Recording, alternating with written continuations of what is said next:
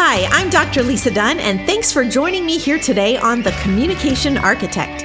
Each week, we'll share content that will empower you to grow your personal leadership capacity through the development of communication competencies that build emotional health and relational resilience. We'll unpack some practical applications of interpersonal, intrapersonal, family, and organizational communication.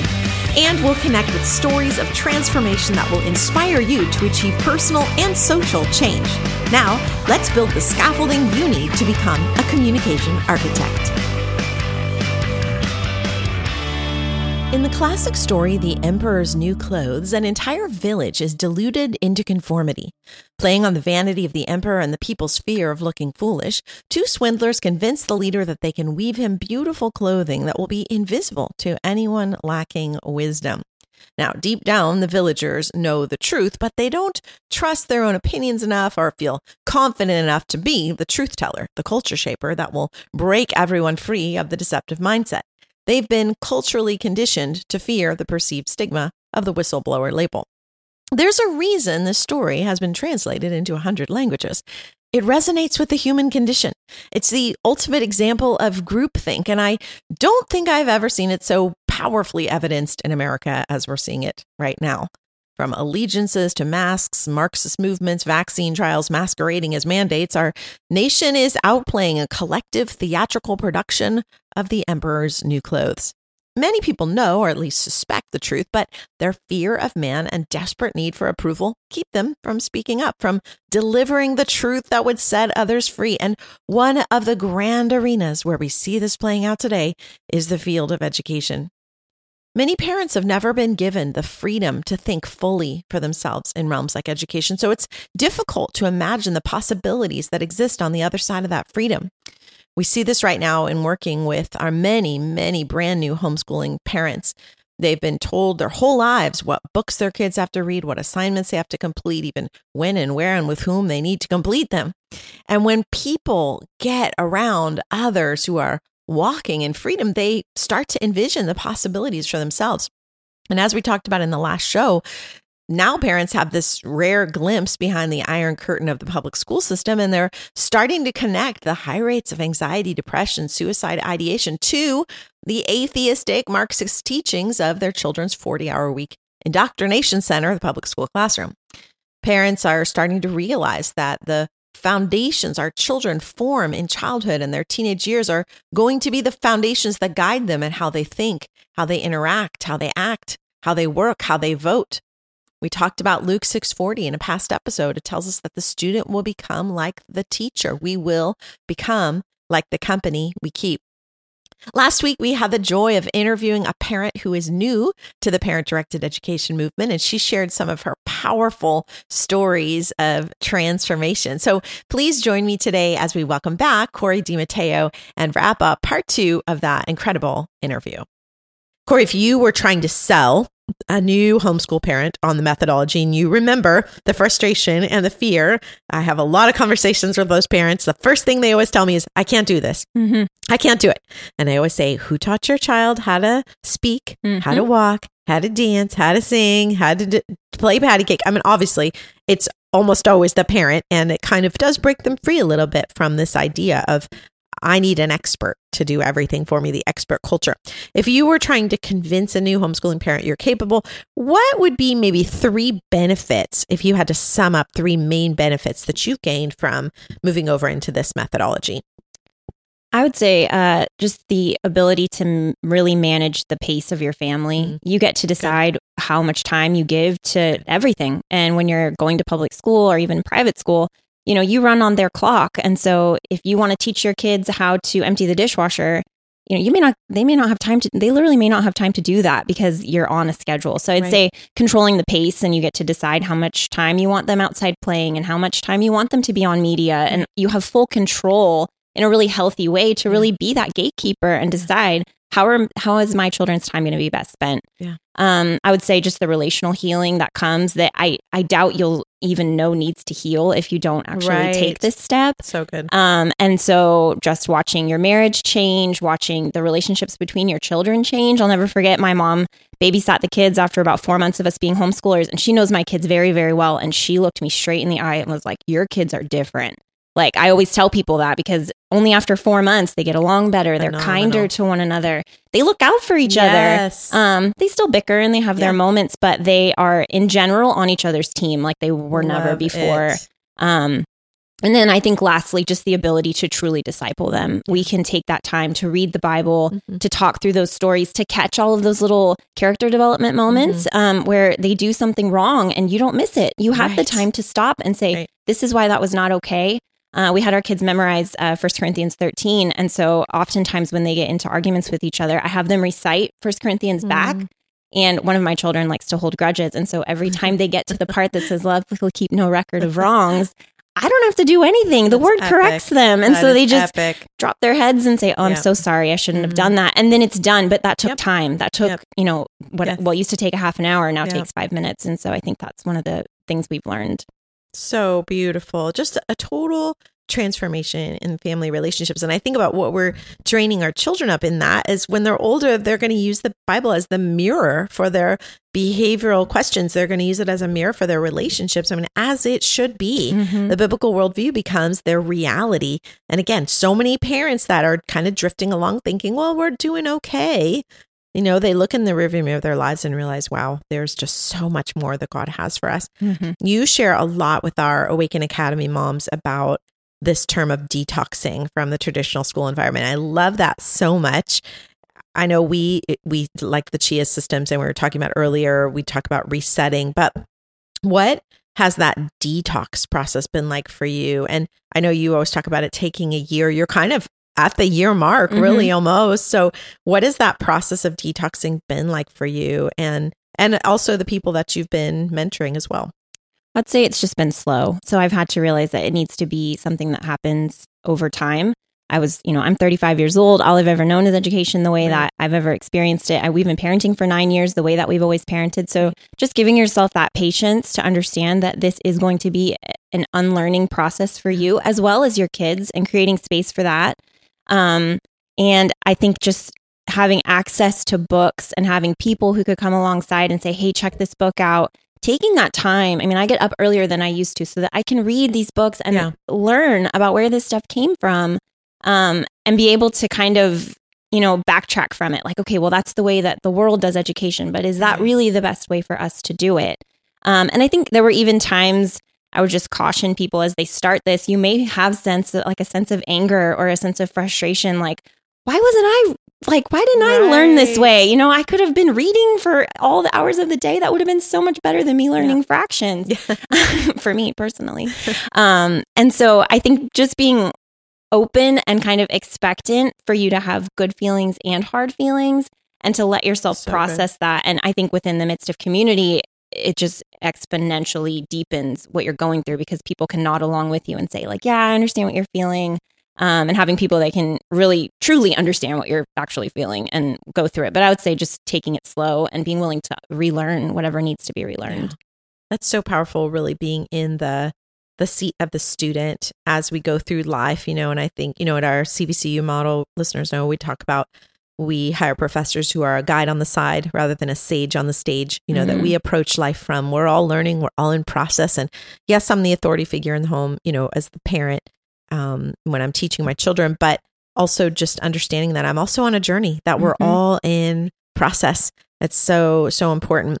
When we look at this model and we think about the larger culture, the church, the city, the nation, what are some ways you can see the parent-directed education movement really playing a positive role in impacting culture?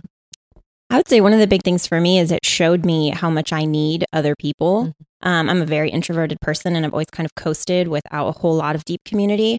And I think realizing that I needed people like you, or people who have already homeschooled, who are a little further ahead of me on the journey. I need you guys to help me see, the bigger picture, to help push through a really challenging parenting season. And I know by God's grace, our couple of mom group meetings that we've had somebody come who's a veteran homeschooler. Great. And she's been able to speak to those situations and just comfort us in a way that we needed. And I didn't know that we needed. And I think that's really important. And then in terms of just thinking about discipleship, if we can, as a church, raise our kids to know him and to be biblically literate, they can build the church. We don't have to, go catch them again when they get into college, because we all know that the research is going to show us that they're very likely, if they're not homeschooled and discipled by their parents, to walk away from the faith. And then as the church, we have to go evangelize those people. And so I say, why don't we start at home? That's good. Start around the dining room table so that they never get lost in the first place. And I think that's super important. So good. And that piece on community is so vital. And that's really one of the reasons, when our kids were little, we started these homeschool academies, because, we don't want to have this Thoreauian kind of walk. We're out in our own Walden pond and we're, I can do life on my own, because obviously as believers, we were wired to be in community. As humans, we were wired to be in community. But as believers, we understand that fellowship of, doing life together, living in community together, the sharpening process of that. And so I love, not only from a personal standpoint, but also from an academic standpoint, the data is very clear on the benefits of benchmarking and being in community. And, we can get very myopic about our children's growth or lack of growth. And then we get around other kids and we're like, hey, they're doing great. Or, hey, they need to shore up in this area. That is a healthy thing. Just like being around somebody who's, better than us at something causes us to rise up, right? And so we want the same thing for our kids. We want to create those communities. And that's why the Awaken Academy model really does embrace both of those. We have a healthy balance of reflection and connection. And we need both of those in terms of our human development to be healthy. We need times of reflection, times alone. People like Corie and me, who are I's on the IE scale, we need more time alone, but we still all need community. And that's a lie. A lot of introverts believe. They think, I don't need community. You do. You just need a different level. You may not need as many hours with other people, but we all need the sharpening of community. And my extrovert friends who feel like they don't need time alone, obviously that's also a lie. We all need those times of reflection and connection. So I tell my students, you've got to find yourself, locate yourself on that scale, and then you've got to add to that. So if you're not getting any time of reflection, you got to add to that intentionally. If you're getting all reflection, you got to add some community to that. And so I just love the model. And, we realized when our kids were little and we were homeschooling that we needed to have something where we could create that community. And it offers such a great opportunity for discipleship. And that's one of the reasons, just in one of my platforms as the president of CVCU, is helping churches in San Diego County create entities like this, where their people in their church can develop those deeper ties. Many parents have told me that their kids, they saw each other on Sunday and maybe they went to a different service. They missed them that week, and their friendships in terms of relational development time once or twice a month. But now in an academy setting, whether you're meeting once a week or twice a week, I know some that are meeting 3 days a week, whatever that model is, you're having that opportunity for deepening relationships. And we've talked on the show before about the cycle of relationships. The first piece is proximity. We've got to have that relational proximity to develop a close relationship. So not only for parents, but also obviously for students, our children being able to be in those relationships with people that are like-minded. In the traditional sector, parents, this was one of the big arguments against homeschooling. Oh, will my kids be socialized? Yes, in the traditional sector, they will be socialized by people who do not share your values.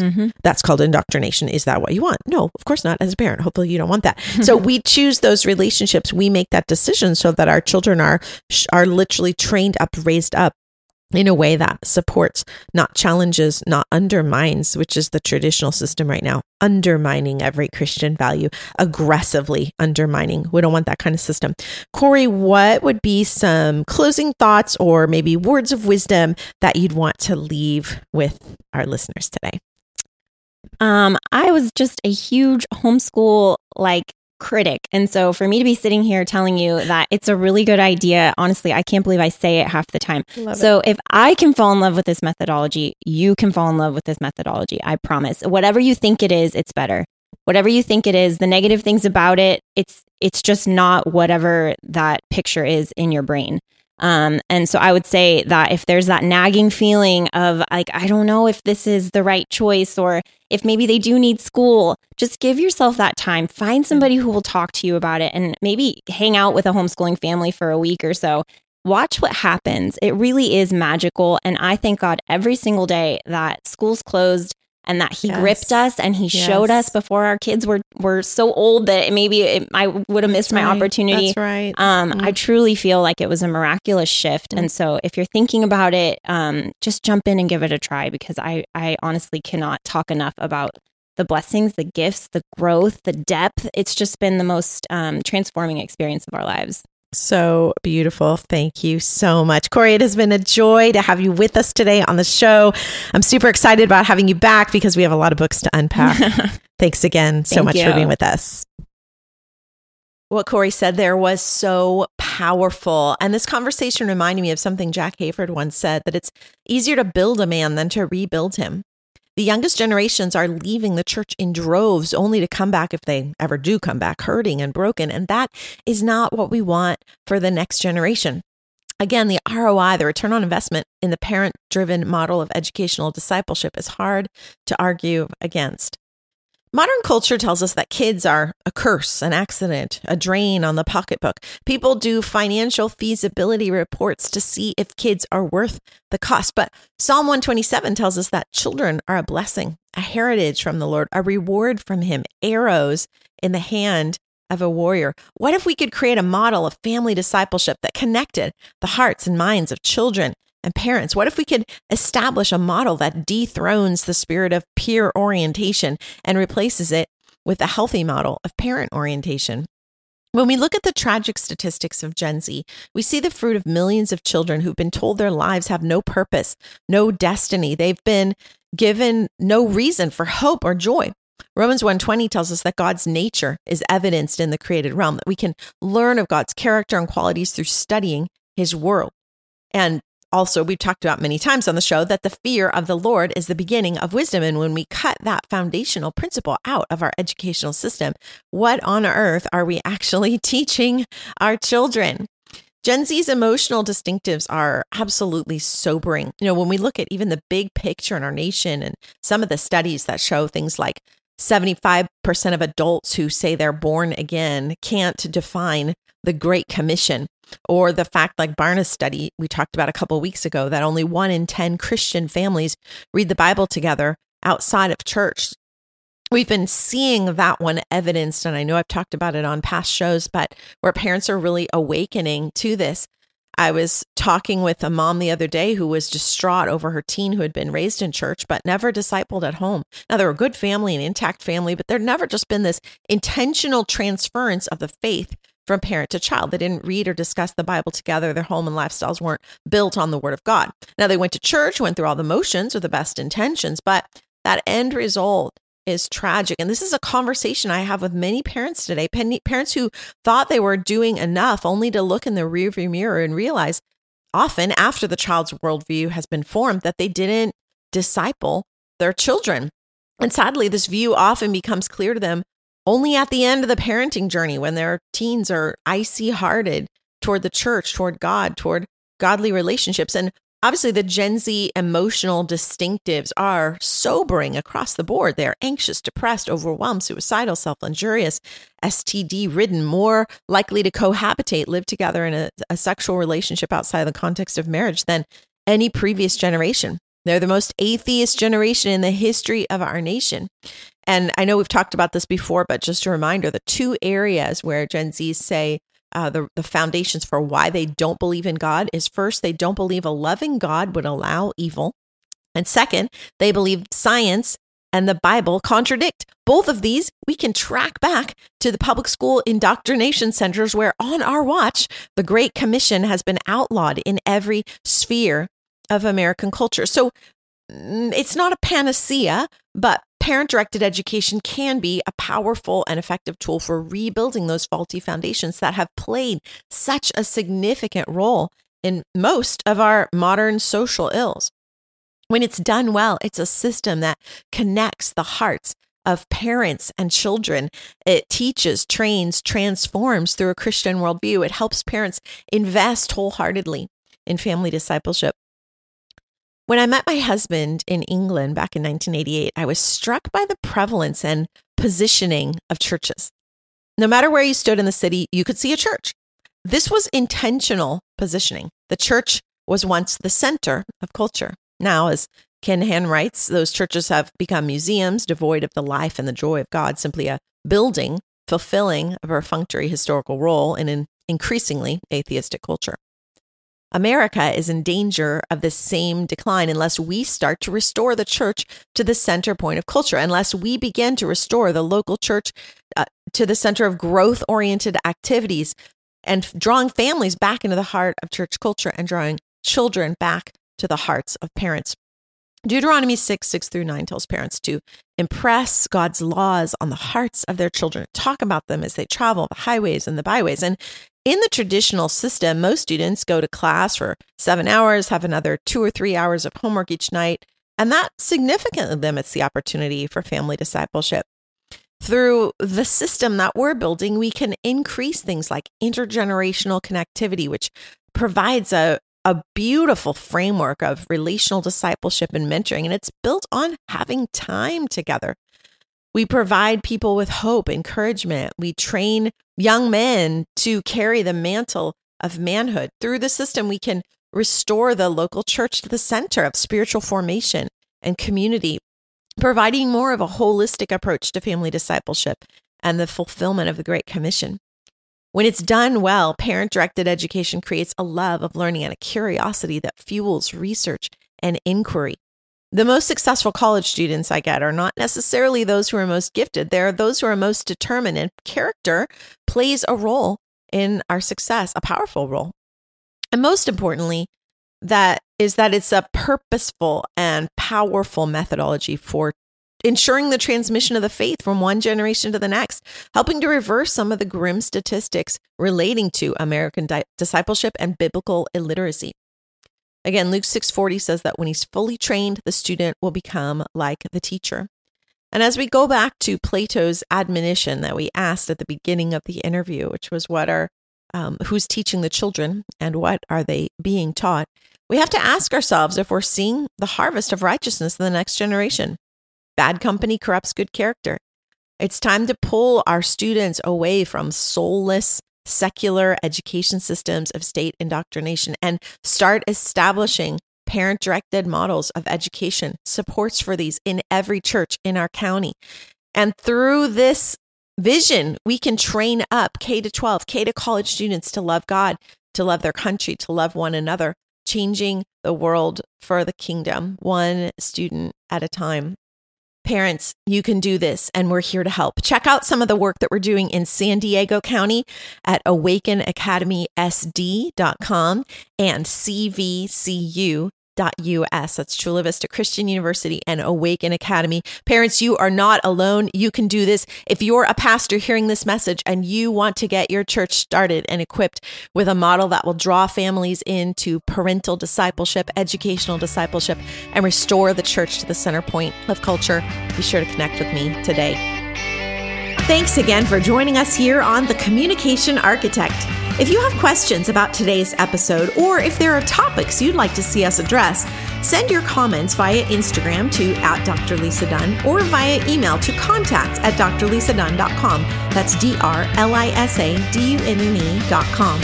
And remember, strategic communication will help you build greater emotional health and relational resilience. So don't miss the next episode.